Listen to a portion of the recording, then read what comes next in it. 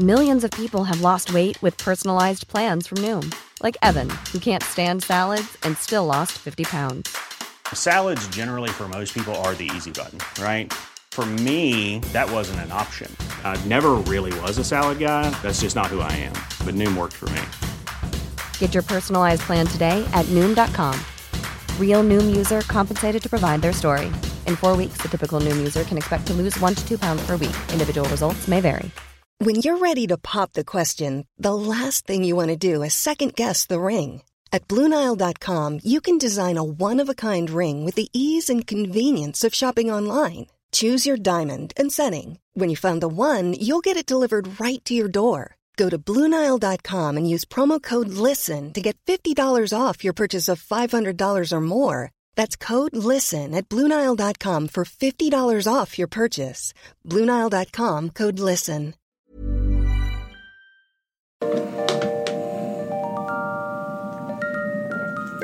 Hello, everyone, and welcome to History Dweebs. I am Tim, and we'd like to welcome you to our podcast today. Thank you for joining us. I'm joined, as always, by the lovely blue hair beauty, Brandy. How are you today, Brandy? I'm good, Tim. How are you? Outstanding. Great. Now, the Colonel couldn't be with us today because he is out on the campaign trail. He's out in Iowa. But we are joined by Chuck, and we are happy to have you today, Chuck, to talk about this very important topic. How are you today, Chuck? I am doing good, Timmy. I know these are big, big boots to fill with the Colonel's. I'm going to do the best I can here. Yeah, he has big boots. Okay, so the topic today is a little bit different, a little bit more serious topic. We're going to go back to a day that really changed everything and changed the world that we live in today. Chuck, if I ask you, who is the most important person who's lived in the last 100 years? What kind of names do you think you hear if you ask a person on the street? Yeah, ask a person. You're probably going to hear in the last 100 years. You're going to hear. Well, that's Lincoln goes back further than that, but Churchill, FDR. I'd say, to me, probably in our country, the most influential is FDR, possibly Reagan. Right. But that was being the names that most people... Yeah.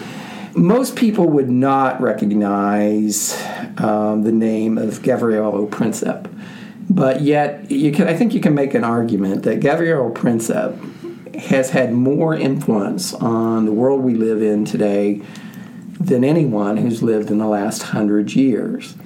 I think if you go back, I think of like these, what do you call these, time-lapse photos where you kind of go through time. And say you start today and you start with ISIS, and then you go back in your mind, you see a photo of the ISIS and the beheadings, and then you see the 9/11 attacks and the Afghan War, and then you go back a little further, you see the Iraq War 1 and 2, Vietnam, the Cold War, the Korean War, Joseph Stalin ruling over Russia and killing 20 to 50 million Russians, the whole World War II and Hitler and the Holocaust, the Communist Revolution, and even you can even say World War I, and even the spread of the Spanish flu could all be traced. An argument can be made that this all could be traced back to one day in 1914, June 28, 1914. In a town, in a city called Sarajevo, which is in Bosnia, in the Balkans in Europe. And at that time, the events of that day led to the world that we live in. And what happened that day is going to be the topic of our discussion. Now, to understand this, to get some background, there's two principles involved in this story. One is Gavrilo Princip, who was essentially a nobody until that day, And the other one is was a member of the Austrian-Hungary royal family, the heir to the Austrian-Hungarian throne. Austria-Hungary, of course, a country in Central Europe that no longer exists, but did back in 1914.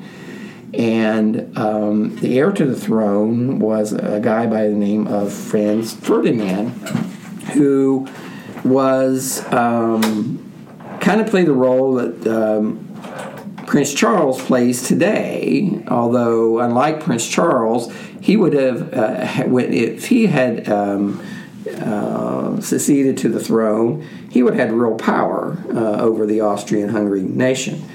And Austria-Hungary at the time was the overlords of Bosnia, and that is where Gavrilo Princip lived.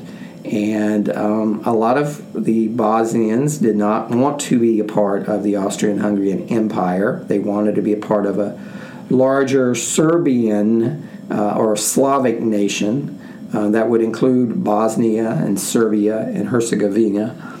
And Gavrilo Princip was a young man at the time. He was only 20 years old at the time of our story. And they were trying to make a statement to the Austrian-Hungarian throne, a statement to say, "Hey, we want our independence." So, Chuck, tell us a little bit about, first of all, about Archduke Franz Ferdinand. Well, and here's the thing, Timmy. There's nothing, is when you go back to the royal families and things like that throughout Europe, throughout that time. There's really nothing that is that exceptional about the guy. I mean, that's the whole story to this is you have two really unexceptionable people who created this dramatic change in the world. So a little bit about him. The Archduke was born in 1863. And it's kind of almost like a comedy of errors. I mean, this whole story. Yeah, his whole story is just like almost a fluke. Yeah, I mean, it's like hitting the lottery. He would have never been Archduke. An heir to the throne. But he was born in 1863. Now, in 1899, his cousin, Crown Prince Rudolph, commits suicide. And Rudolph was in line. He was in line. He was in direct line for the throne. Now, this left Franz Ferdinand's father, Karl, as first in line to the throne. Mm-hmm. But then his dad died 7 years later of typhoid. So now Franz Ferdinand, who has no, when he was born, chances of him ascending to the throne was very Now, he was one of the wealthiest men, had he not even been, on the throne. He was one of the wealthiest men in Austria. When he was 11, his cousin, Duke Francis, died. And he named Franz Ferdinand his heir on the condition that he just add the name Este to his own. I mean, so it made him deal. It made him one of the wealthiest men there. He was a pretty passionate guy. And here's something else. Now you've got him not being in line for the throne at all. Right. Okay. Not being in line for the throne at all. And then the guy kills himself. Then his dad dies. Now he's out hunting. Okay. Mm-hmm.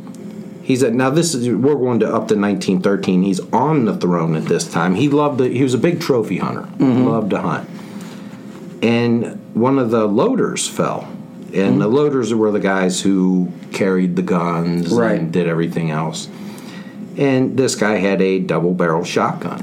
Mm-hmm. The loader falls. There's two guys, the Archduke and I'm not sure. I forget who was with him. Mm-hmm. Walking ahead of the loader, the damn double-barrel shotgun goes off. Both barrels. And the shells go right between them, right between the two. Misses him. By rights, he should have been dead that day. Mm-hmm. Now, if he's dead, he's never on the throne. Yeah, he doesn't get shot. Nothing happens. Right. He's not. He wouldn't been heir. Yeah. Now he, like all Austrians, he spent his time in the military. He didn't. But there's nothing now. Here's kind of the strange thing. The irony to this is he had a much different view. He believed that the countries that they controlled should have more autonomy.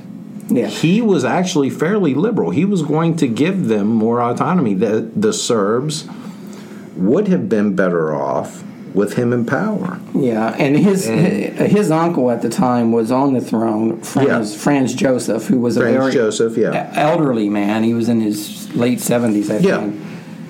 And, so they're just waiting for Franz Joseph to die. Yeah, basically. And he's going to take the throne. And he's going to give them autonomy, or at least he's going to be more sympathetic to the Serbs having autonomy than anyone who preceded him. Right. And they would have been, he the way they describe it,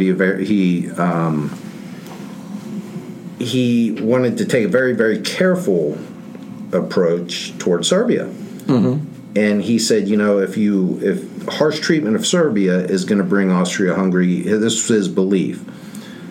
If you treat Serbia harshly, you're going to run into an open conflict with Russia. Now, an open conflict with Russia, he believed, was going to be the ruin, the downfall of both empires, the Austria-Hungary Empire and the Russian Empire. Yeah, and there was this whole complex series of treaties between all these powers. Today we think of the United States as being a superpower. Right.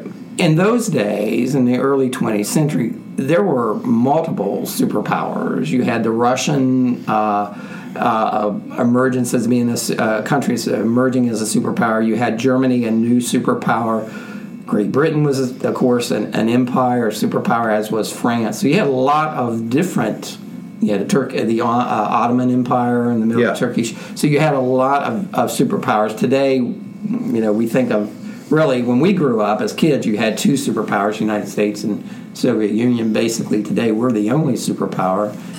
But in those days, the world was made up of many different superpowers.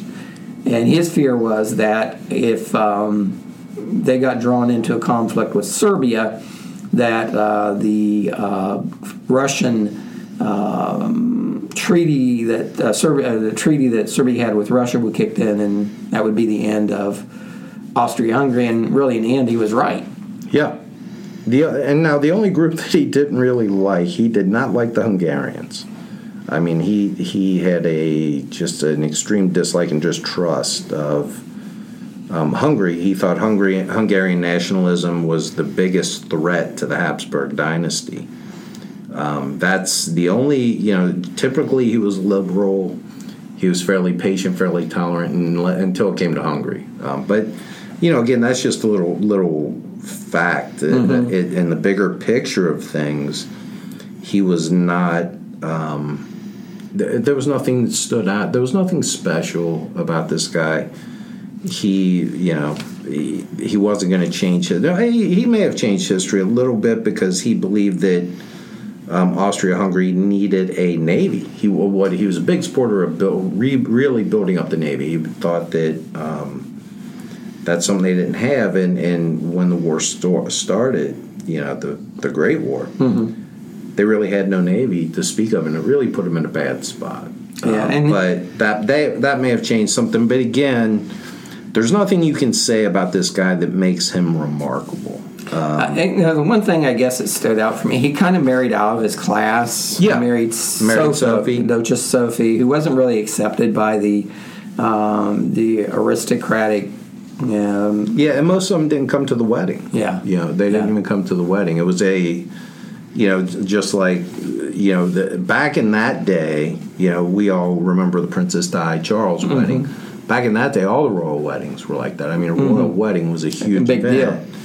And his was basically skipped by most of the European royalty mm-hmm. Because he was married. He was marrying what was considered a lower class, someone below his social status. But they were married and they had kids, and she joined Franz Ferdinand on his trip to Sarajevo in June of 1914. So that's the background on Archduke Ferdinand. He represented the Austrian-Hungary Empire. He was the heir to the throne. But as Chuck said, really he was just your average member of the royal family, other than. Well, and he was again very leery of war. Mm-hmm. He knew he was smart enough, and his father was smart enough to know the entanglements of the treaties that were all going on, and he kind of knew that a conflict with Russia was going to start these things in motion that he had very little control of, and he truly believed that it was going to be the end of the Habsburg dynasty. It would be the end of the Russian Empire. So he would have been, he understood that, and it would have been a time of, I think, probably relative peace, because he was, they were a power then. Yeah, they were a player then, and they had this strong alliance with Germany, who was also an emerging power. But there were a lot of folks in Austria-Hungary that wanted to deal with the Serbian question and Bosnian question, and he was not one of them. He wanted to kind of work things out peacefully. Basically, he wanted to be and basically he viewed it as, and again, he didn't like the Hungarians much because he thought the Hungarians were far too nationalistic. The Serbians, he actually felt a little bit of sympathy for him, and he felt like, you know what? And they had not been a part. Keep them in the dynasty, keep them under our umbrella, but give them some autonomy. Don't push things. Don't. And they had not been a part of the Austrian-Hungary Empire for that long. They had been earlier. They'd been part of the Turkish Ottoman Empire. Yeah. So anyway, that's kind of the background on Archduke Ferdinand. So him and his wife decide to go to Sarajevo. Now, this is where our story picks up with Gavrilo Princip. And Gavrilo Princip is, if there could be, kind of the total opposite of Franz Ferdinand, it would be Gavrilo Princip. Princip was born on July 25th, 1894 in Bosnia. He was one of 9 children, 6 of whom died in infancy. He was lived in a poor family.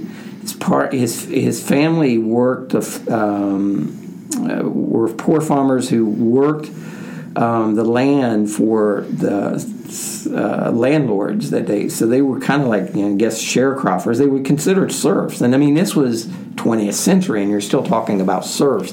In fact, when he was arrested, one of the forms that the police used when they arrested Gavrilo Princip, where they're collecting the demographic information. One of the questions you can still see today you can see this form on the internet, asks to whom does this serf belong. So I mean, this wasn't that long ago. You're talking, serfdom here. But Princip went to school. He started going to school, primary school, in 1903 at the age of 9. And he was pretty successful in his studies. And at age 13, Princip moved to the city of Sarajevo to study to move in with his older brother. And he intended to enroll, ironically enough, into the Austrian-Hungary military school there in Sarajevo. But his brother discouraged him from joining the Austrian-Hungary military school, telling him he didn't want to, don't be an executioner of your own people. So this is where kind of Princip's earlier years, where he starts to kind of get radicalized to the Serbian cause.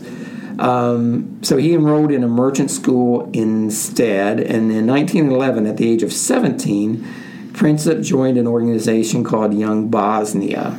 And it was a society that wanted to separate Bosnia from Austria-Hungary and unite it with the Kingdom of Serbia, which was next door, which was also home of Slavs. But because local authorities had forbidden students to forming organizations and clubs that sought a separate Bosnia, this group, the Young Bosnians, had to meet in secret.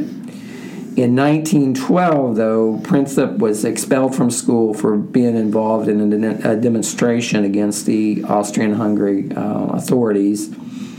He left Sarajevo after being expelled, and he walked 170 miles on foot to Belgrade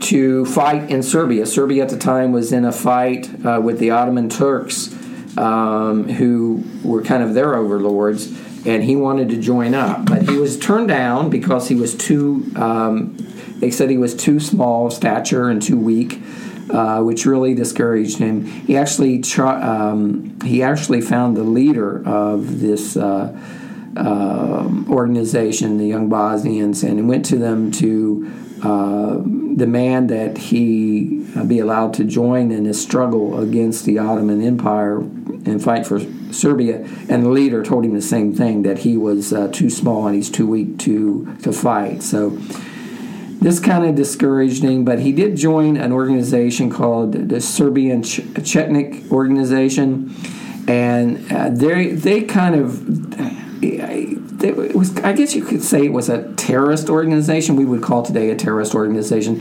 They trained young men on military training, paramilitary training. They taught them how to shoot, how to use bombs, how to use knives, in their struggle against Austria-Hungary and the Ottoman Empire. So he learned these trades with other young men, and it was then that he was going through this training that on June 28, 1914, that the Archduke Franz Ferdinand visited Sarajevo. So Princip was with a group of young men who decided to make a statement and assassinate the Austrian Archduke when he arrived in Sarajevo. So this was a true conspiracy. There were 7 of them, and the Archduke arrived on June 28, 1914 by train. If you're looking for plump lips that last, you need to know about Juvederm lip fillers. With Juvederm Volbella XC and Juvederm Ultra XC, your lip look, whether it's subtle or bold, can last up to 1 full year with optimal treatment and no additional maintenance. Find a licensed specialist and see if it's right for you at Juvederm.com today. That's JUVEDERM.com. Add fullness to lips in adults over 21 with Juvederm Volbella XC or Juvederm Ultra XC. Do not use if you have severe allergies or a history of severe allergic reactions, or if you're allergic to lidocaine or the proteins used in Juvederm. Tell your doctor if you have a history of scarring or taking medicines that decrease the body's immune response or that can prolong bleeding. Common side effects include injection site redness, swelling, pain, tenderness, firmness, lumps, bumps, bruising, discoloration, or itching. As with all fillers, there's a rare risk of unintentional injection into a blood vessel, which can cause vision abnormalities, blindness, stroke, temporary scabs, or scarring. For full, important safety information, visit Juvederm.com. Hey, Dave. Yeah, Randy. Since we founded Bombas, we've always said our socks, underwear, and T-shirts are super soft. Any new ideas? Maybe sublimely soft. Or disgustingly cozy. Wait, what? I got it. Bombas. Absurdly comfortable essentials for yourself and for those facing homelessness. Because one purchased equals one donated. Wow, did we just write an ad? Yes. Bombas. Big comfort for everyone. Go to bombas.com/ACAST and use code ACAST for 20% off your first purchase. It was a Sunday. He and the Duchess arrived and they got in. They got in an open car. Some of this sounds eerily like Dallas in 1963. The parade route was listed in the newspaper. So the royal couple are driving in an open car, and along the route were 7 of these conspirators, including Gavrilo Princip. And the plan was, again, to make a statement against Austria-Hungary by killing the heir to the Austrian-Hungary throne. Well, the motorcade went by. The first conspirator, he kind of lost his nerve, and the car passed, and he didn't take any action. At 10:15 a.m., this was a 6-car procession, was rolling down the street past the Central Police Station.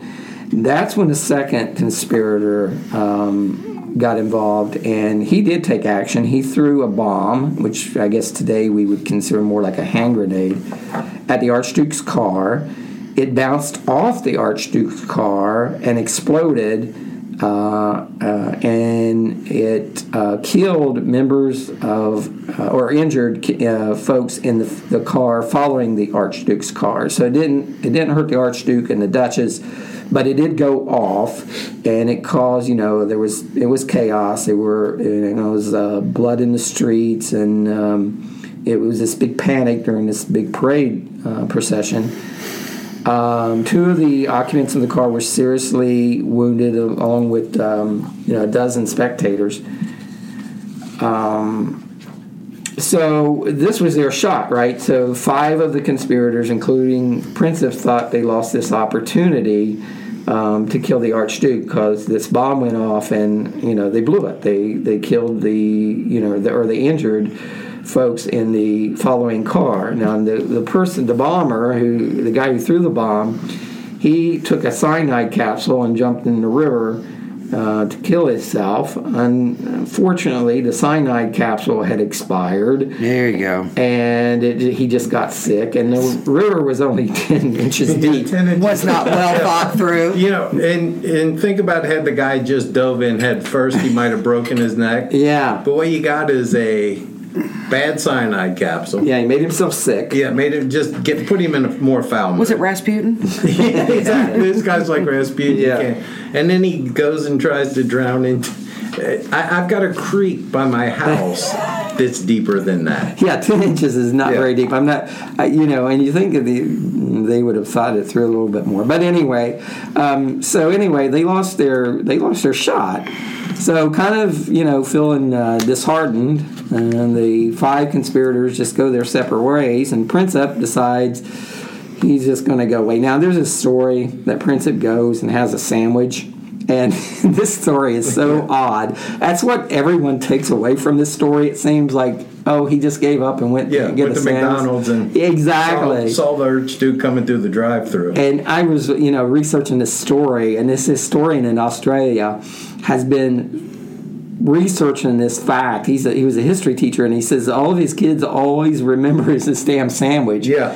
And he went back to try to find where the source of this came from. Now, these events that we'll talk about soon took place outside of a deli, so that's kind of, I guess, where this connection is made. But there is no historical evidence that Princip ever went to eat a sandwich after this. Maybe he did, maybe he didn't. No one knows for sure. But the furthest he could go back on this story was 1998. So I don't think it's But he was at the deli. He was outside the deli.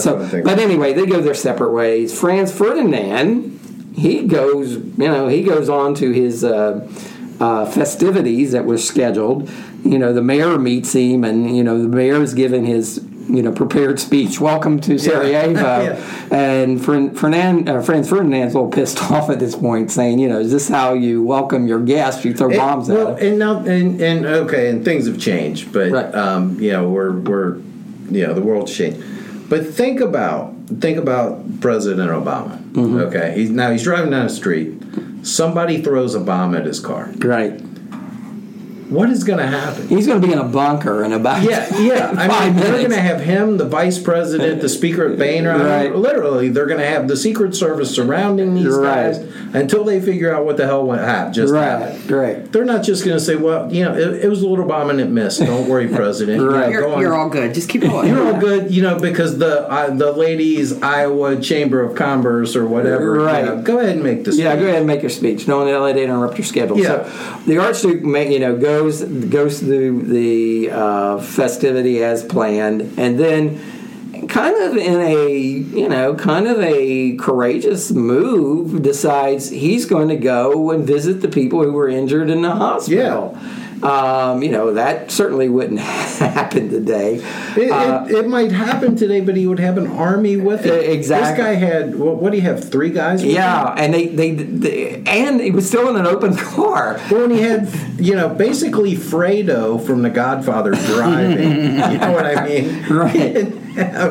So the Archduke Ferdinand decides he wants him and his wife decide to go check out on their party in the hospital who were injured, and so they decide to take a different route. The head of security suggests wisely to take a different route, but they forgot to tell the driver, and the driver is taking the same route that they came in on, which is was lined with assassins, right?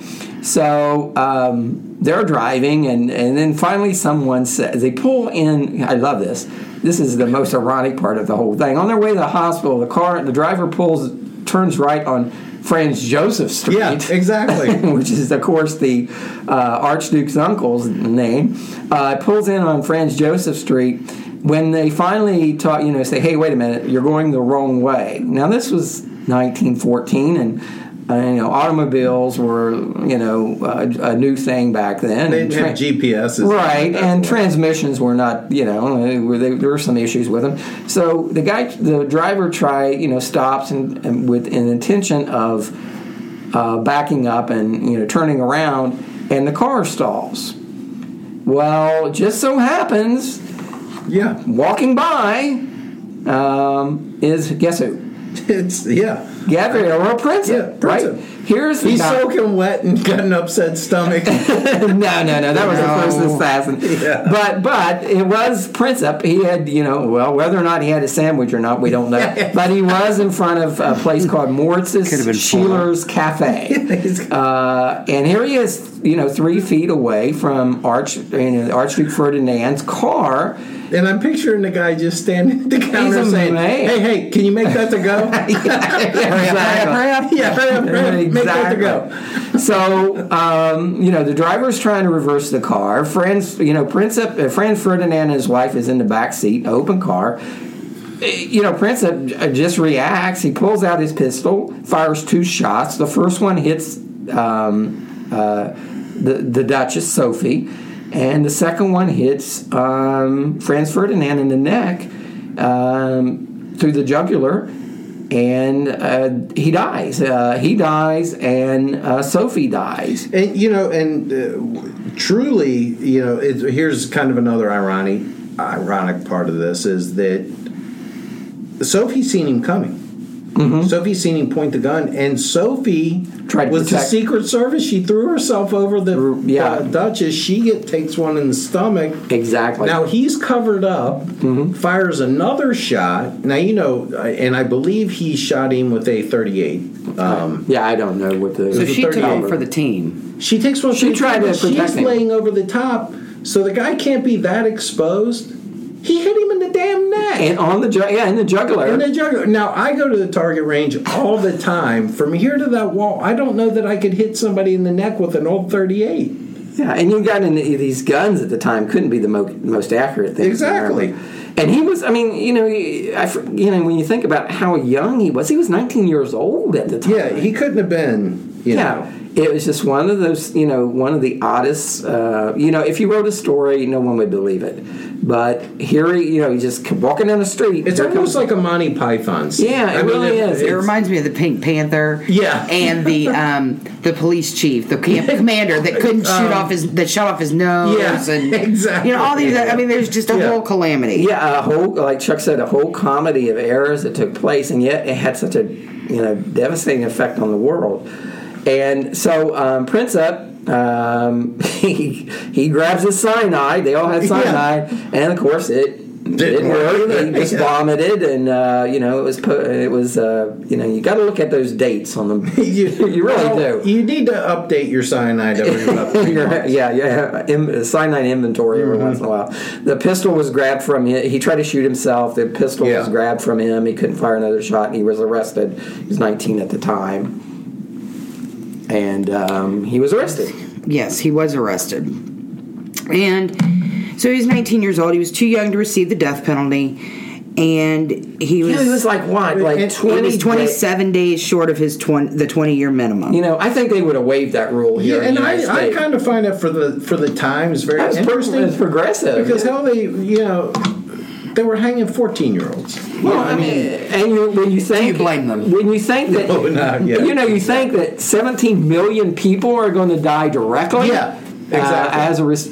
And to be fair to Princeps, had he known what the, but he was an anarchist. He really didn't. Yeah, he was 19. He wouldn't have cared. He would have thought, maybe. this was.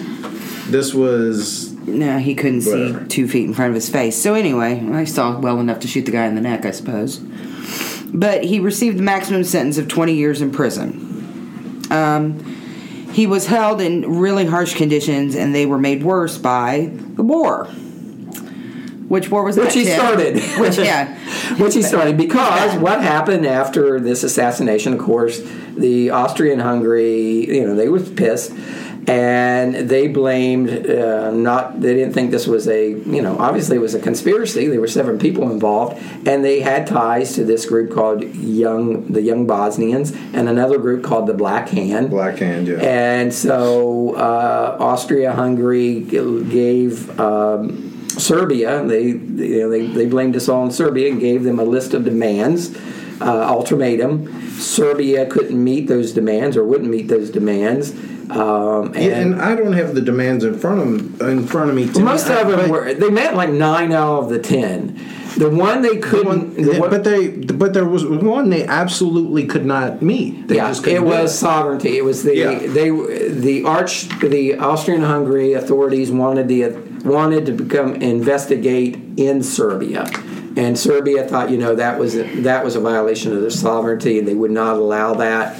But basically, Austria-Hungary set the bar so high that no country. Basically, what Austria was doing here is they're saying, okay, we want to solve this peacefully, but they're setting up terms that they know that they can't meet. Yes. What Austria-Hungary wanted to do was crush Serbia. Yes. They wanted revenge, and they wanted to crush Serbia, but they didn't want to appear. Yeah. But, like you said, they were also concerned about Russia getting in the game. Yeah. So Austria-Hungary, Franz Joseph reaches out to Germany to say, hey, you got our back if we go in. This Kaiser Wilhelm says, yeah, we got your back if if push comes to shove. So that the war starts. So Austria-Hungary attacks Belgrade, and then Russia mobilizes in defense of to defend the Serbs. Germany, seeing that Russia is mobilizing, begins to mobilize against Russia. In Germany's situation, they feared a 2-front war with Russia and France. So they had this plan. The military had devised for years that should this situation occur, where they were first going to neutralize France and then turn their attention to Russia. Well, Russia would take weeks to mobilize, and by that time, Germany thought they could go in and neutralize France and then turn their attention eastward. To make that plan work, though, they had to go through neutral Belgium. So they attacked France through neutral Belgium. Well, Great Britain had a treaty with Belgium. They didn't have one with France, but they had a treaty with Belgium. And when Germany went through Belgium to reach France, Great Britain declared war on Germany. And then that's how you get to World War I. And it left 17 million people dead. It led to the Treaty of Versailles, which, of course, put harsh conditions on the defeated powers, especially Germany. Austria-Hungary was just broken up, but Germany received harsh reparations. And, of course, that led to economic insecurity in Germany and the rise of Adolf Hitler in World War II. So Treaty of Versailles also led to the breaking up of the Ottoman Empire, which was the most of the Middle East. And when they created the new borders of the Middle East, they did it based on geography, not based upon the different sects. So you had Shia and you had Kurds and you had Sunnis that were all thrown in together in these new borders, and that's why you have the trouble we've had in the Middle East for years, and still have today. Of course, the First World War also saw Russia, conditions in Russia deteriorate. That led to the Bolshevik Revolution and communism in Russia, and it spread through, of course, to China, and then led to the whole Cold War. So all of this can be traced back to this June day back in 1914, when Gavrilo Princip fired 2 shots and killed Archduke Franz Ferdinand and his wife, Duchess Sophie. And Brandy's going to tell us what happened to Princip. He contracted tuberculosis while in jail. While in prison, yeah, and he died April 20th, 1918. He'd been in prison 3 years and 10 months after he assassinated the Archduke and the Duchess. At the time of his death, he was weakened by malnutrition and disease and weighed about 88 pounds. His body had become racked by skeletal tuberculosis that ate away at his bones so badly that his right arm had to be amputated. When he died, the Slav nationalists, the jailers, felt like his bones might become relics for Slav nationalists, so they took the body to a secret, unmarked grave to bury it. Mm-hmm. But there was a Czech soldier that was assigned to the burial that remembered the location, and in 1920, Princip and some of the other heroes of the Vidovdan were disinterred, and they were brought back to Sarajevo, where they were buried together beneath a chapel. The chapel was built to commemorate for eternity our Serb heroes. Yeah, Princip is now, he's still considered a hero in Bosnia, and they have a plaque where he actually, where the assassination took place. Well, and this is what's screwy. So the house where he lived in Sarajevo was destroyed during World War I. Princip's house. Princip's house, okay. Yes. After the war, it was rebuilt as a museum in the Kingdom of Yugoslavia. Yugoslavia was conquered by Germany in 1941, and Sarajevo became part of the independent state of Croatia. The Croatian state destroyed the house again. After the house can't stay standing. After the establishment of communist Yugoslavia in 1944, the house became a museum again, and then there was another museum dedicated to him within the city of Sarajevo. But during the Yugoslav wars of the 1990, 1990s, the house was destroyed again. A third time. It was a third time. They have not rebuilt it yet. It's like, okay, this is just enough. forget it. Yeah, forget it. Okay, It's we're enough. good. There's a plaque in front of the museum at the spot where Precip stood, and he stood and fired his shots. The pistol that he used was confiscated by authorities and eventually given, along with the Archduke's bloody undershirt, to a Jesuit priest who was a close friend of the Archduke and had given him and the Duchess their last rites. The pistol and the shirt remained with the Jesuits until they were offered on a long-term loan to the Museum of Military History in Vienna in 2004. And today, it's part of a permanent exhibition there. Yeah, you can go there. I mean, you don't have to go to Vienna. You can go online. You can see the car that the Archduke and the Duchess were riding in. You can see the tunic that the Archduke was wearing. It's very bright blue tunic. And you can even, if you look closely enough, you can even see, like, the blood stains from where he was bleeding and the hole that the bullet made. It's be a cool thing to see, but it's just like Chuck was saying, a comedy of errors that led what a different. It's like alternate history. It'd be fun to say, well, what if that day didn't happen, or what if that. What if he hadn't stopped for a sandwich? What if he hadn't stopped for a sandwich? Or what if what if the Archduke had just not went to Sarajevo? Or, you could, how the world would be different. But that's the story of Sarajevo in June of 1914. Any final thoughts for you, Brandy? No. Okay. Where should people look for our podcast? Well, you can find us on Stitcher and iTunes and on our History Dweebs webpage. And Facebook. And if you go to iTunes, please leave a review. That's how people find us. Yes. Thank you all very much, and we'll see you again real soon. Thank you. Bye-bye.